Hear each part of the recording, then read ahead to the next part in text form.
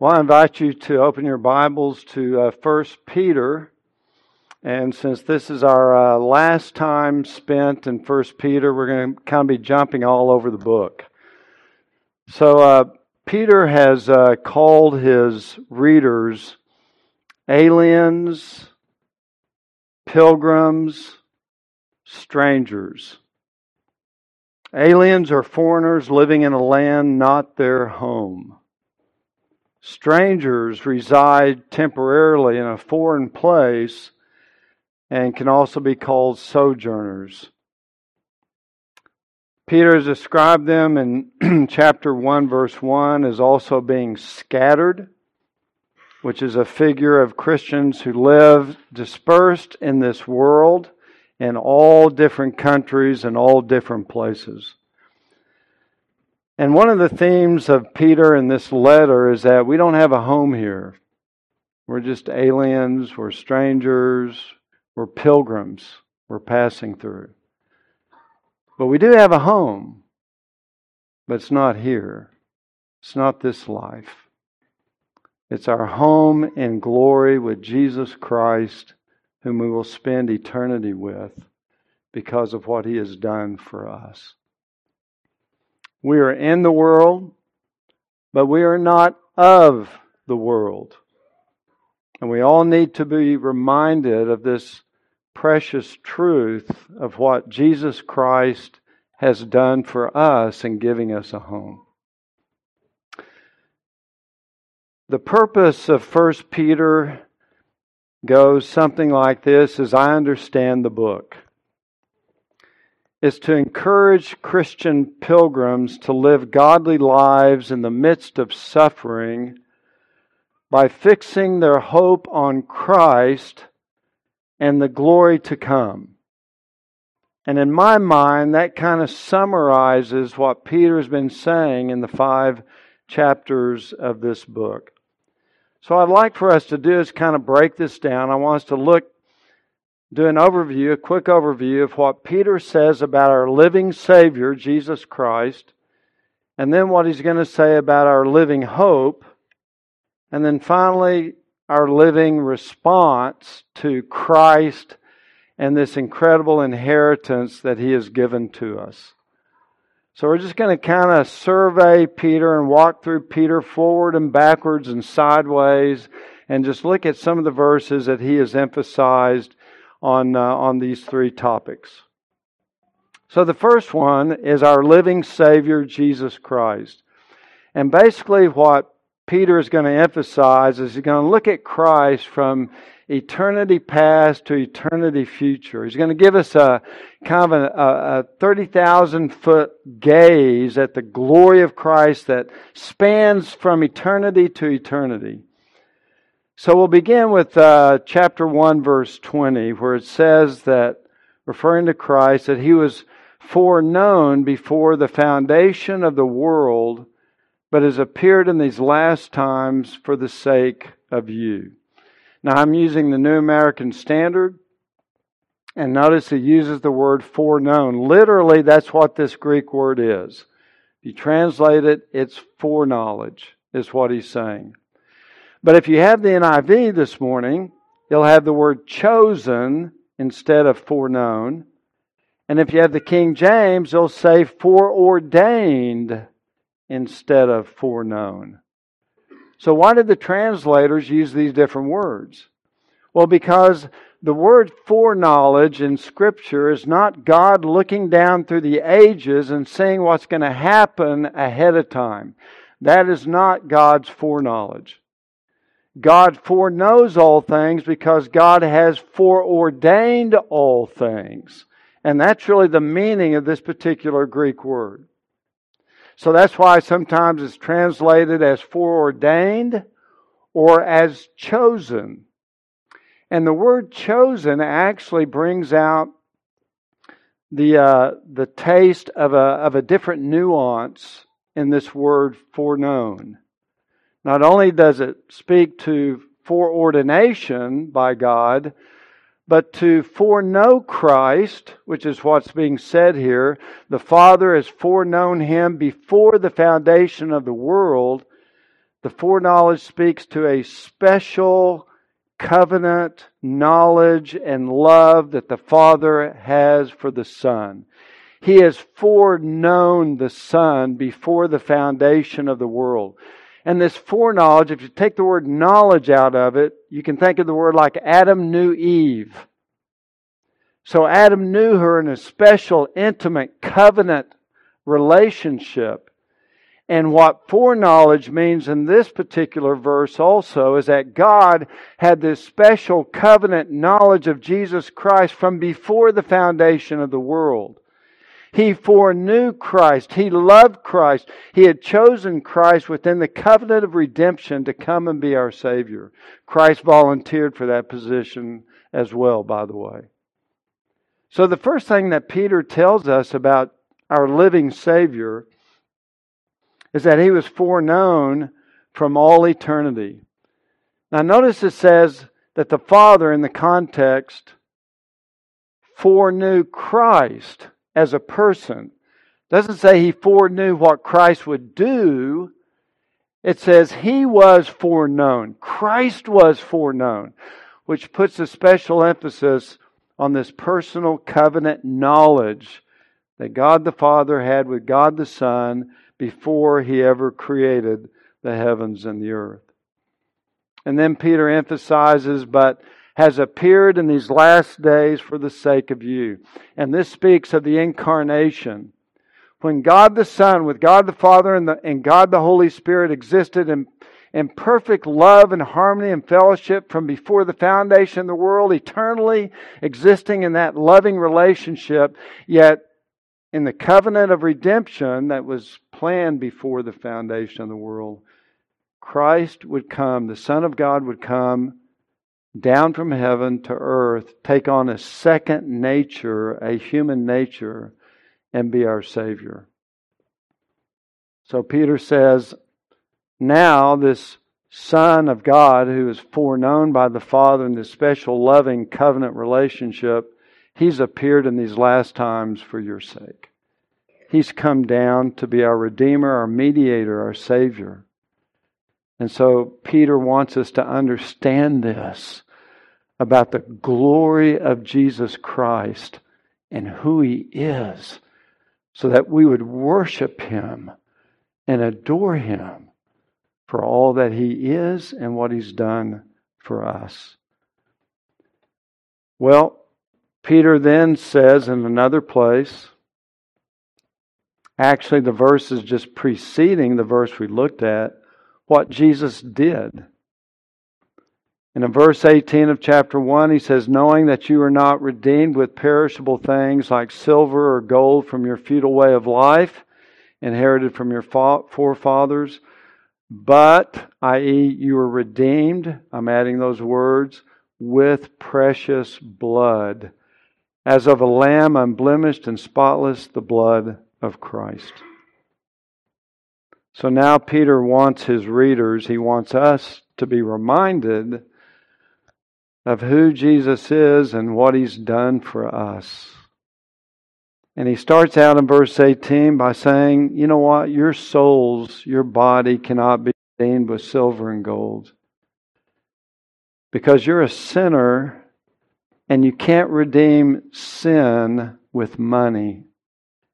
You can't work for your salvation. You can't merit your salvation. You can't buy God off with silver and gold for your redemption.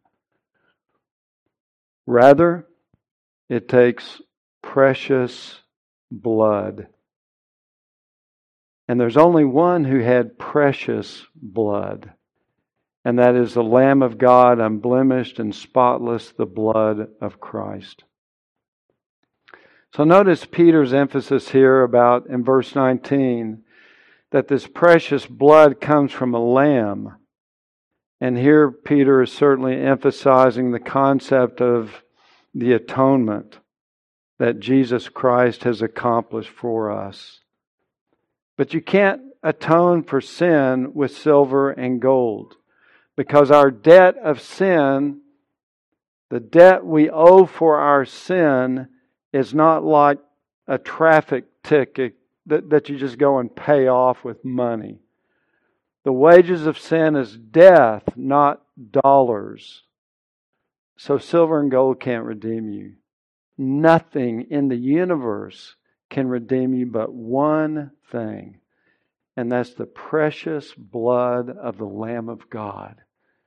There is no other way to be forgiven, no other way to be redeemed but through the Lamb who is unblemished and spotless. Here Peter is emphasizing the sinlessness of Jesus Christ. That He's fully God and fully man, but He's without sin, so He can take our place. He's the unblemished and spotless Lamb of God. It's the very blood of Jesus Christ. And that's why animals could not redeem anybody in the Old Testament, because they don't share our nature. But Christ has appeared in these last days, bearing our nature, assuming our nature with His divine nature, so that now He's fully God and fully man. But because He's fully man, He can redeem us. He can be our substitute. He can die in our place. Peter expounds on this more in chapter 2 when he says, referring to Christ, that He Himself bore our sins in His body on the cross so that we might die to sin and live to righteousness. For by His wounds you were healed. And then in verse 18 of chapter 3 he says that Christ also died for sins once for all, the just for the unjust, so that He may bring us to God, having been put to death in the flesh but made alive in the Spirit. So in these verses, Peter has already emphasized who Christ is. He's the sinless, unblemished Lamb of God, who is foreknown before the foundation of the world by the Father. But now He's emphasizing what Christ did. He bore our sins in His body on the tree. He died for sins once for all time. By His wounds we are healed. And again, emphasizing the atonement, He bore our sins. And it doesn't just mean that God wrote out our sins on a piece of paper and laid them on the head of Jesus Christ. He bore the punishment for our sin. He bore the guilt. He suffered in our place all of the full penalty that we owe to God because of our sin. Christ bore the full curse of the wrath of God for sinners like us. That's why the author of Hebrews could say that without the shedding of blood, there is no forgiveness. Because someone had to die to atone for your sins and for my sins. And Jesus shed His precious blood to do that. But notice also in verse 24 of chapter 2, He bore our sins, again, as our substitute, emphasizing that glorious truth. And then in verse 18, He died for sins once for all. This is not once for all people. This is a temporal adverb in Greek. And the idea is once for all time. Never to be repeated again. You don't need to keep repeating the Mass to re-sacrifice Christ. Once for all time. Why once for all time? Because when Jesus died that one time, He fully satisfied God's wrath. No more sacrifice needed. And then He sat down at the right hand of God the Father, showing that He had totally satisfied all of God's justice. One of my favorite verses in the Bible is Isaiah 53 verse 11 that says, speaking of the Father, it says, as a result of the anguish of His soul, Jesus' soul, He, the Father, will see it and be satisfied. Now this is an amazing thing for God, the Holy Father, to look upon the sacrifice of Jesus on the cross, that He so fully drank the cup of God's wrath that we should drink forever. Christ bore that for us. And when the Father saw the sacrifice, the suffering, the death of Jesus Christ, He said, I am satisfied. My law is satisfied. My curses are satisfied. My wrath and righteousness and justice is satisfied. So that there's healing and salvation in no one else but in Jesus Christ. And Peter wants us to review that and rejoice in it. So he goes from the cross of Christ then to the resurrection of Christ. Chapter 1, verse 3, Peter has already written, "Blessed be the God and Father of our Lord Jesus Christ, who according to His great mercy has caused us to be born again to a living hope through the resurrection of Jesus Christ from the dead." See, we have a living hope because it's connected with a living Savior. So our hope that we'll look at in just a moment, again, cannot be separated from the resurrection of Jesus Christ from the dead. In chapter 1, verse 21, Peter again will say, "Who through Him are believers in God, who raised Him from the dead and gave Him glory. He exalted Him to the Father's right hand." So Peter's just reviewing the gospel for his readers. And he's emphasizing that Christ arose from the dead because He had fully conquered our sin and the penalty of death that we deserve. He goes on and emphasizes Christ's resurrection in other places. In chapter 3, verse 21, baptism now saves you. We've studied what that phrase means in the past. It doesn't mean that you're actually literally saved when you get baptized with water. But he says, not the removal of dirt from the flesh, but an appeal to God for a good conscience through the resurrection of Jesus Christ. And in verse 22, he then says, "Who is now at the Father's right hand." So He was raised from the dead, but now He's in heaven at God's right hand. And all the angels and authorities and powers in heaven have been subjected to Him. He is now Lord of lords and King of kings. He's on His throne. And Peter says, I want you to remember that. Because that's the gospel. That's the good news. That's why you can be forgiven. Because of what Christ, who Christ is and what He has done for us.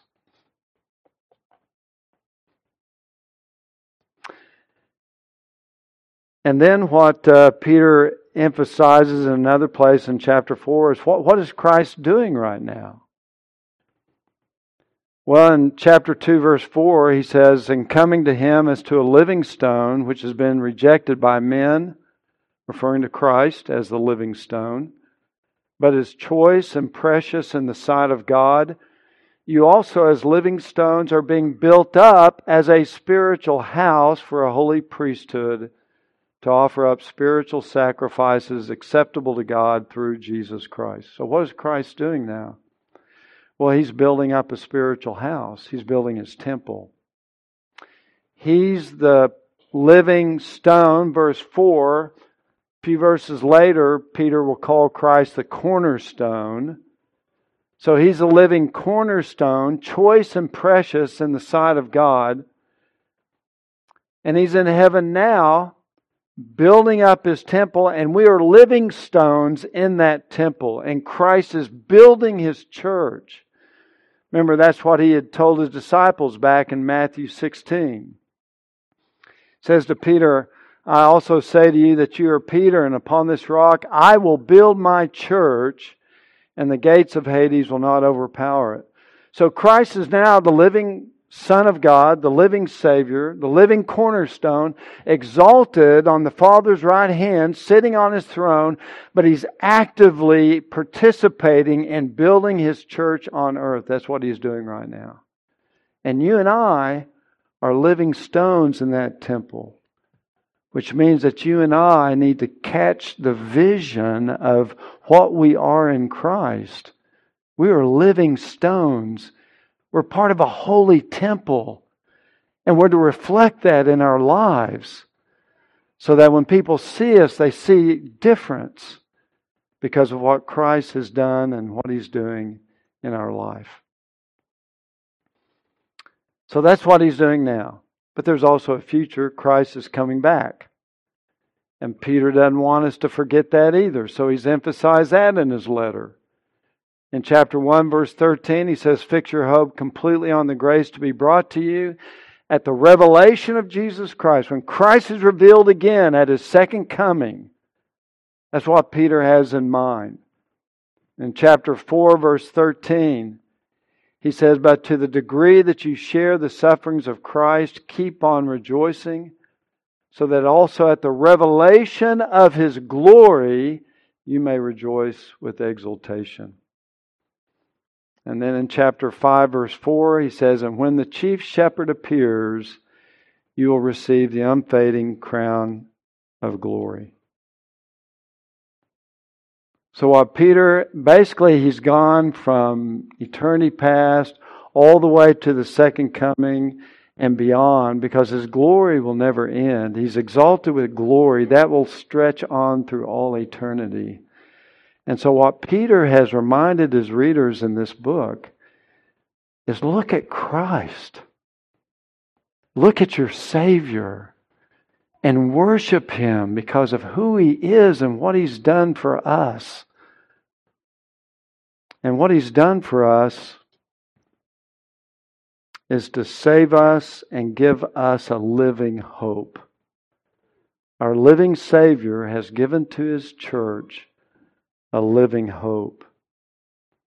So Peter writes again in verse 3, "And blessed be the God and Father of our Lord Jesus Christ, who according to His great mercy has caused us to be born again to a living hope through the resurrection of Jesus Christ from the dead." So our living Savior has given us a living hope. Now this hope, you say, well, what is that hope? Well, it's not a hope for $1 million or a hope for perfect health. If God gives that to you, praise God, rejoice in it, and use it wisely for His glory. But He's talking about a hope that's far better than that. He's talking about the hope of glory. He's talking about the hope of heaven. And so if we follow along Peter's line of thought here in chapter 1, here's the living hope that he wants us to be mindful of and not forget.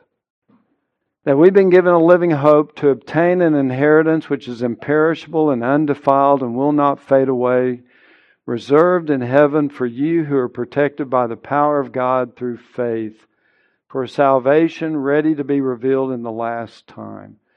Our living hope is a hope of a future glory yet to be revealed.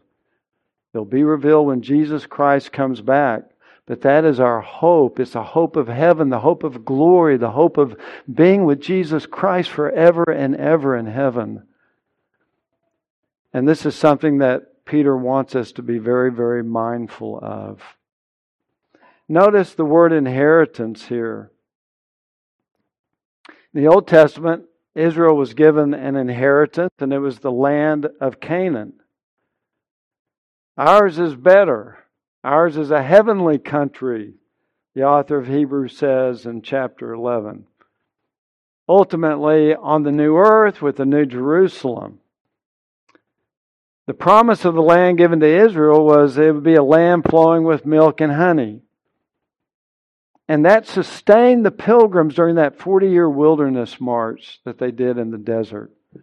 Now, where are they heading? Well, to a land flowing with milk and honey. And for those 40 years, they struggled. They complained, they grumbled because it was difficult living out in the desert, living in tents all the time. And they struggled in that period of their existence. But they had that hope. God's going to get us to the land of Canaan, and it's a land flowing with milk and honey. And it would sustain them and revive them and motivate them whenever they weren't committing idolatry, which they were doing a lot as well. But God wants us to have a similar hope. Because this life can be a wilderness. This life can be tough. This life can be difficult.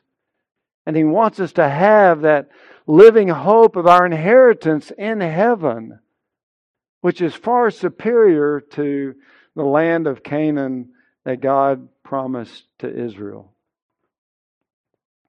Our heavenly hope is to give us courage and to give us joy to persevere when things get difficult in this life.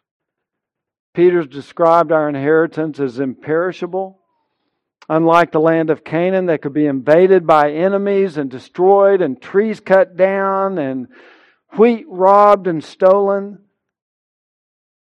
It could be desecrated by Israel's enemies. Even in Peter's day, the land of Israel was subjugated to the Roman Empire. But our heavenly inheritance can never perish. It can never be invaded by the enemy. It's an everlasting, imperishable inheritance which nobody or nothing can ever take away from the believer. He then describes it as being undefiled, because Israel's land was continually defiled by their idolatry and their immorality. Their temples to all these pagan gods that defiled the land by their worldliness, their false worship. But heaven will be a land that cannot be defiled because there's no sin there. There's no evil there. In fact, it will be full of God's glory and true worship will abound. That's all we'll be able to do, is to have pure, true worship of God. I love what Habakkuk prophesied about this in chapter 2, verse 14, when he said, "For the earth will be filled with the knowledge of the glory of the Lord as the waters cover the sea." Can you imagine that? I mean, we live in a world today that's full of idolatry and full of wickedness and evil of every kind, every shape. And we moan as we're going through that, kind of like Lot living in Sodom, that his righteous soul was tormented. Either Jude or 2 Peter says that, I forget. But we feel that way sometimes. And yet the hope of our inheritance is a place where it cannot be defiled at all. There'll be no sin, no defiling uncleanness, no disease, no sickness, no pain, no sorrows, nor tears, nor death. And our hearts will be totally permeated and saturated with love for Christ and love for one another. That's what we have to look forward to. We live in a world of hate and a world of war and a world of friction, and people don't agree and they don't get along. But in heaven it's going to be different. And that should be a longing for us, that one day we will be there and experience that with our Savior. Peter also says that our inheritance will not fade away. All the beauty and preciousness of things in this life fade away. Physical beauty fading away. The beautiful flowers of the springtime will blossom and show their beauty and their fragrance, but only for a short time. It will fade away. The masterpieces, paintings, the paint will suddenly lose the richness and vividness and vitality of its color over time. It will fade away. Our own clothing can become moth-eaten, and everything seems to wear out and break down. But none of heaven's glory will fade with time.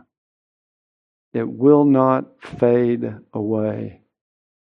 It's not like a soap bubble that hangs in the air for the moment, and you can also maybe see a little rainbow in the colors, but then it pops and it's gone. Heaven is eternal. It's something we can rejoice in. And then Peter says that it's reserved in heaven for you who are protected by the power of God. It's already. It's kept safe for us. It's under divine lock and key, if you will, waiting our arrival. It's not hidden away somewhere on earth where people can steal it or Satan can defile it. No, it's in heaven where God guards it day and night. It's there. It's ready. It's reserved for us. And then Peter adds in verse 5, it's reserved for us. Our inheritance is reserved, and we are reserved for our inheritance. Because he says we are protected by the power of God through faith for a salvation ready to be revealed in the last time. So you're protected for that too. You can't lose your salvation. We're protected by God's power. And God has all power. And our omnipotent God protects you for this inheritance, so that our inheritance is protected for us, but we're protected for it as well. This power of God is through faith. And you say, well, maybe that's the weak link in this whole thing. It's faith. Because our faith can be up and down, or maybe we can lose our faith. But Peter knows firsthand that once God gives the gift of faith, you cannot lose it. And the reason why you cannot lose it is because the gifts of God are irrevocable. And He's not going to take it back.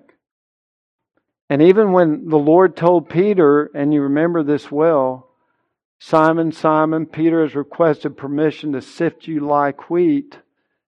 And obviously that was telling Peter that Satan's going to bring such a sifting in your life. He's going to separate your life, tear you apart in effect. And that's what will happen when Peter will deny the Lord 3 times. But Jesus told Peter, Peter, Satan has requested permission to sift you like wheat, but I have prayed for you that your faith may not fail. And when again you have returned, strengthen your brethren. In other words, Jesus won't let your faith fail. Yeah, our faith is going to have bumps and ups and downs. We'll fall into a pit. We may struggle with sin for a period of time, but the Spirit of God within us through the prayers of Christ will not allow us to ever permanently, fully fall away from the grace of God. And that's Christ's promise. So even though it says you're protected by God through faith, and you say, well, that's the weak link, it's not a weak link, because our faith is given and sustained by God, who has promised that He who began a good work in us will perfect it until the day of Christ Jesus. So we're protected. So there's a guarantee that believers are going to inherit this incredible gift of heaven.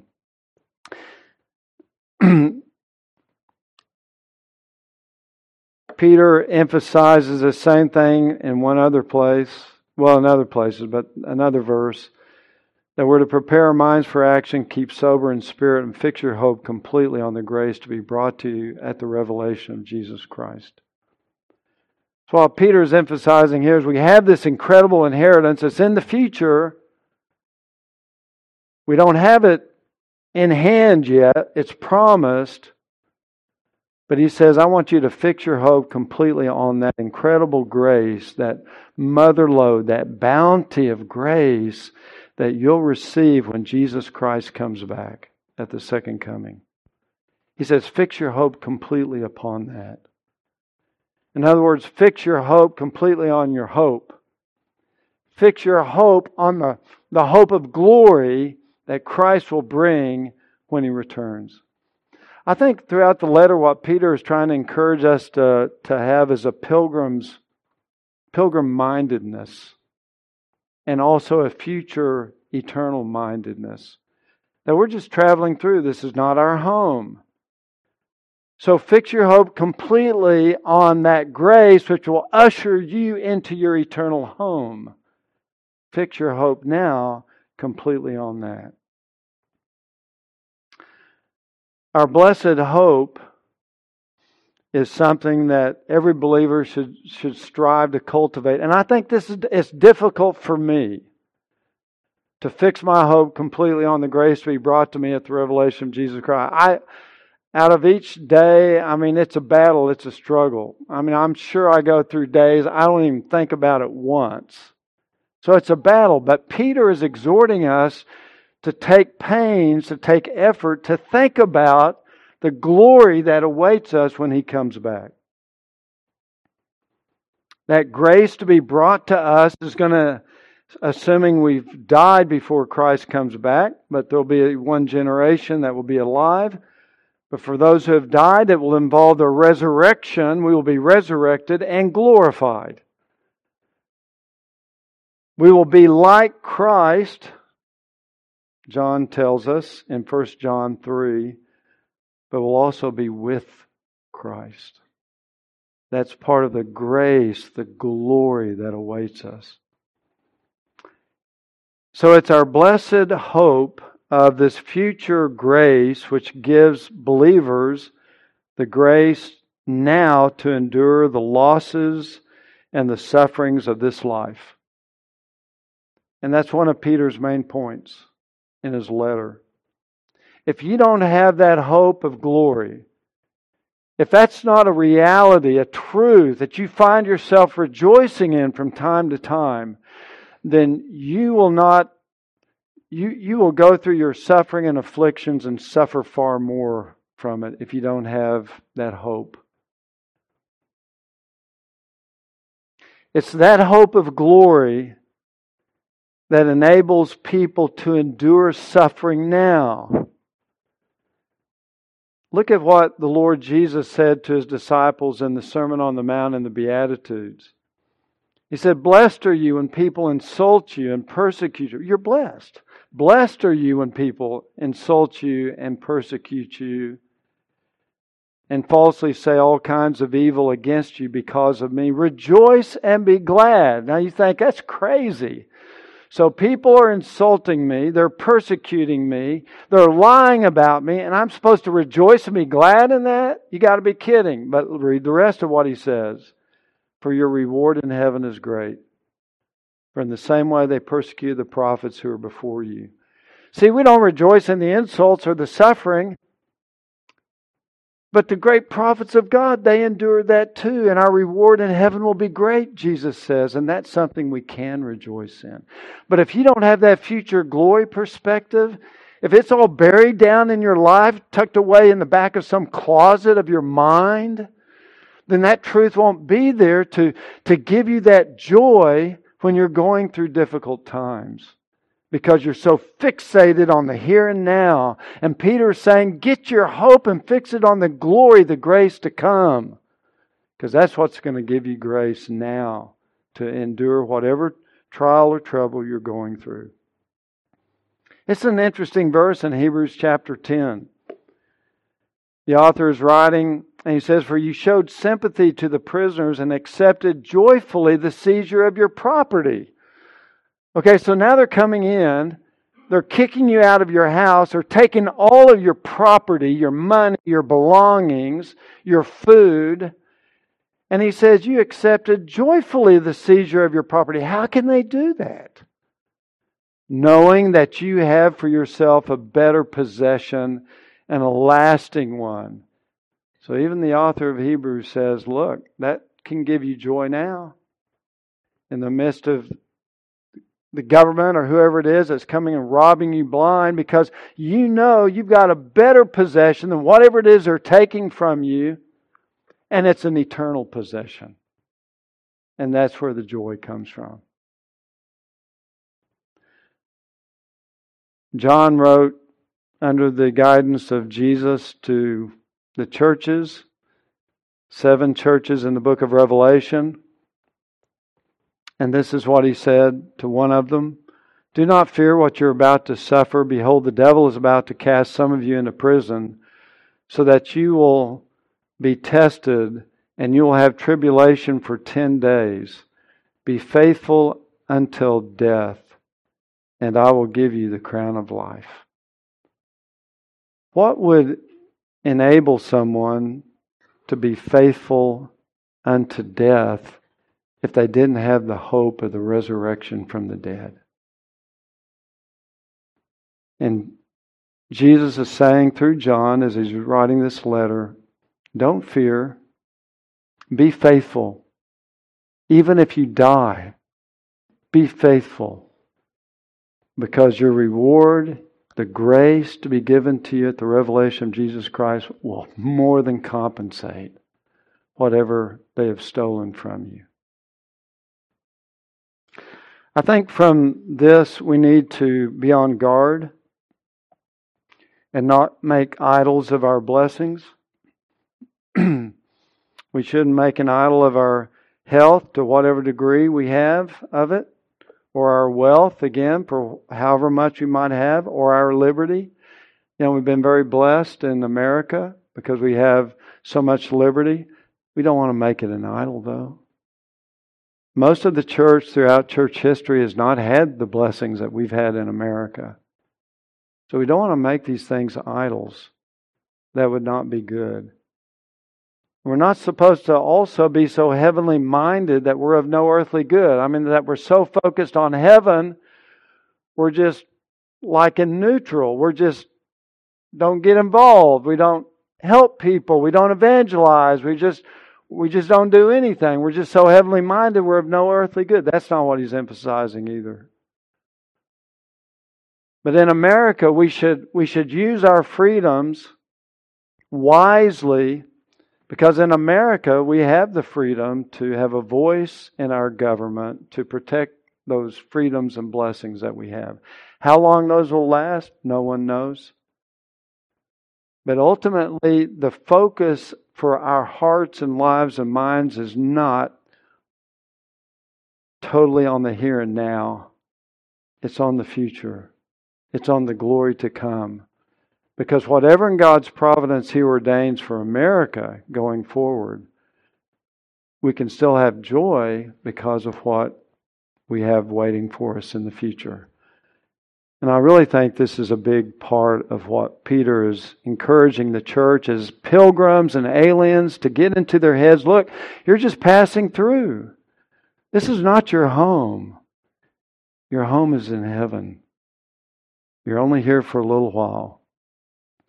Spend your time wisely. Spend your resources wisely for the glory of God, the kingdom of God, the gospel of Jesus Christ. Use it to be a blessing to other people, to do good to other people in so many different ways. Good laws are a blessing to our neighbor. We're to love our neighbor as ourselves. We want to live in a culture that respects people, that's just and does the right thing. And we have the freedom, obviously, to be a part of that and should be a part of that. But ultimately, this is not our home. That's Peter's focus. And may God be pleased to protect and prolong the freedoms that we enjoy and the blessings that we have. But if they're taken away and we suffer for our faith, we can be sustained by the hope of glory, the grace to be brought to us. So that brings me quickly to the last section. And that is, so how should we respond to this? How should we respond to the living Savior, Jesus Christ, who He is and what He's done to save us from our sins?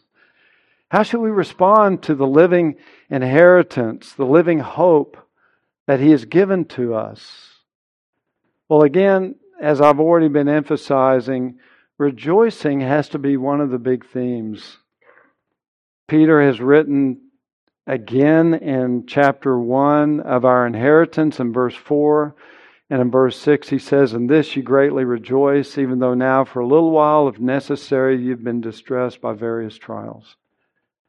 See, we're all distressed by trials. Some of us may experience suffering for our faith. So we're all going to have these trials. But our joy is in the inheritance that Christ has for us. We can't really rejoice in trials or suffering, but we know that ultimately we'll be in heaven. And Peter says, in this, referring to the inheritance, you greatly rejoice. In chapter 4, verse 13, he says, to the degree that you share the sufferings of Christ, now here comes a persecution, keep on rejoicing, so that also at the revelation of His glory you may rejoice with exultation. You can just sense the theme of rejoicing. What is it that gives us that joy when we're suffering now, when we're being persecuted now? It's to know that I'm just here for a little while. I'm passing through. My home is in heaven, which will be forever. And for Jesus Christ, we must be willing to endure whatever suffering providence lays in front of us, even if it takes our life, because ultimately the reward in heaven is worth it, according to the Lord. We should rejoice. And you know that joy is available to you right now. If you don't have the joy of the Lord in your heart, if you don't have the joy of your salvation, it's only because you or me have neglected it. Because that is a joy that is always available to us. And whenever you start to feel your soul sink down in depression or discouragement or anger, whatever it is, you get your mind on the grace to be brought to you at the revelation of Jesus Christ. And you dwell on that, and you'll find a joy being lifted up in your heart. And the only reason we don't have that is because we've buried that hope and we've neglected it. And Peter says, don't do that. Rejoice in it. It's truth I've given to you to encourage you and to give you joy now, even in the midst of trials and sufferings. So embrace that hope. Yes, it's elusive. It's like trying to catch a fly with your hand. I mean, how many times do you actually catch one? And sometimes trying to catch that hope of glory can be that elusive, but it's worth the effort. Peter adds, and just real quickly, be obedient and holy children. That's how we respond to Christ, our living Savior, and the living inheritance and hope that He's given us. Respond with obedience and desire to be holy. Abstain from fleshly lusts. Because when we realize that my home is in heaven, which is a place of holiness, I want to be holy now. I want to fight against my lust and my sin. And Peter says, abstain from fleshly lusts. Be those saints that the Lord has called you to be.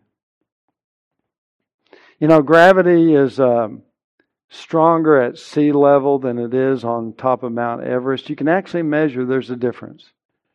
Because the farther away you get from the planet, the less gravity pulls on you.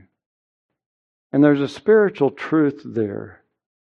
Because the more our thoughts and our minds are separated from this world, and we are way up meditating upon the glories of heaven, the less the gravity of the worldliness of the life and the culture in which we are in, the less grip, the less force it will have to pull you down.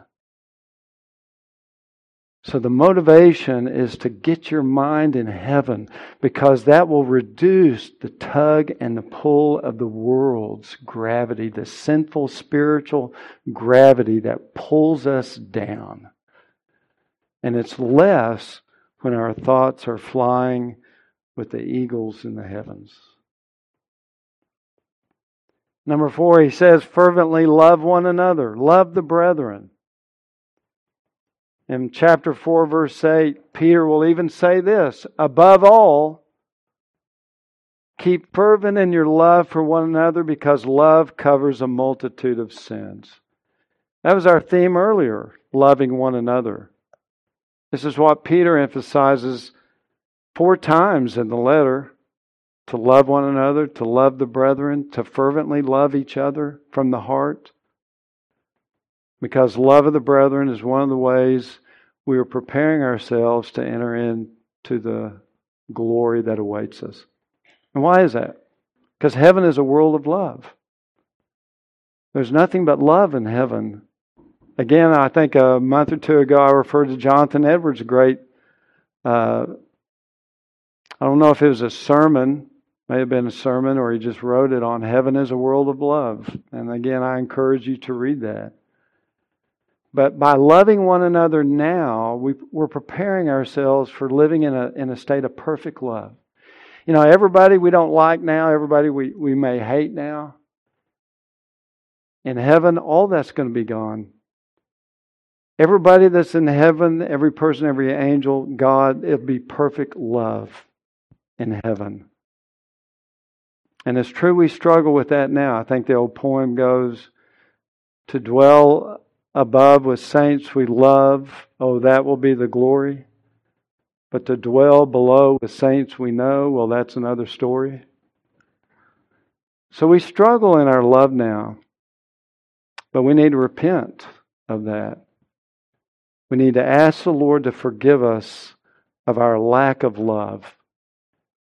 Because what love does, it covers a multitude of transgressions. And oftentimes people injure us, or they mistreat us, or they insult us, or whatever offense we may have. Love overcomes that. Love covers a multitude of sins.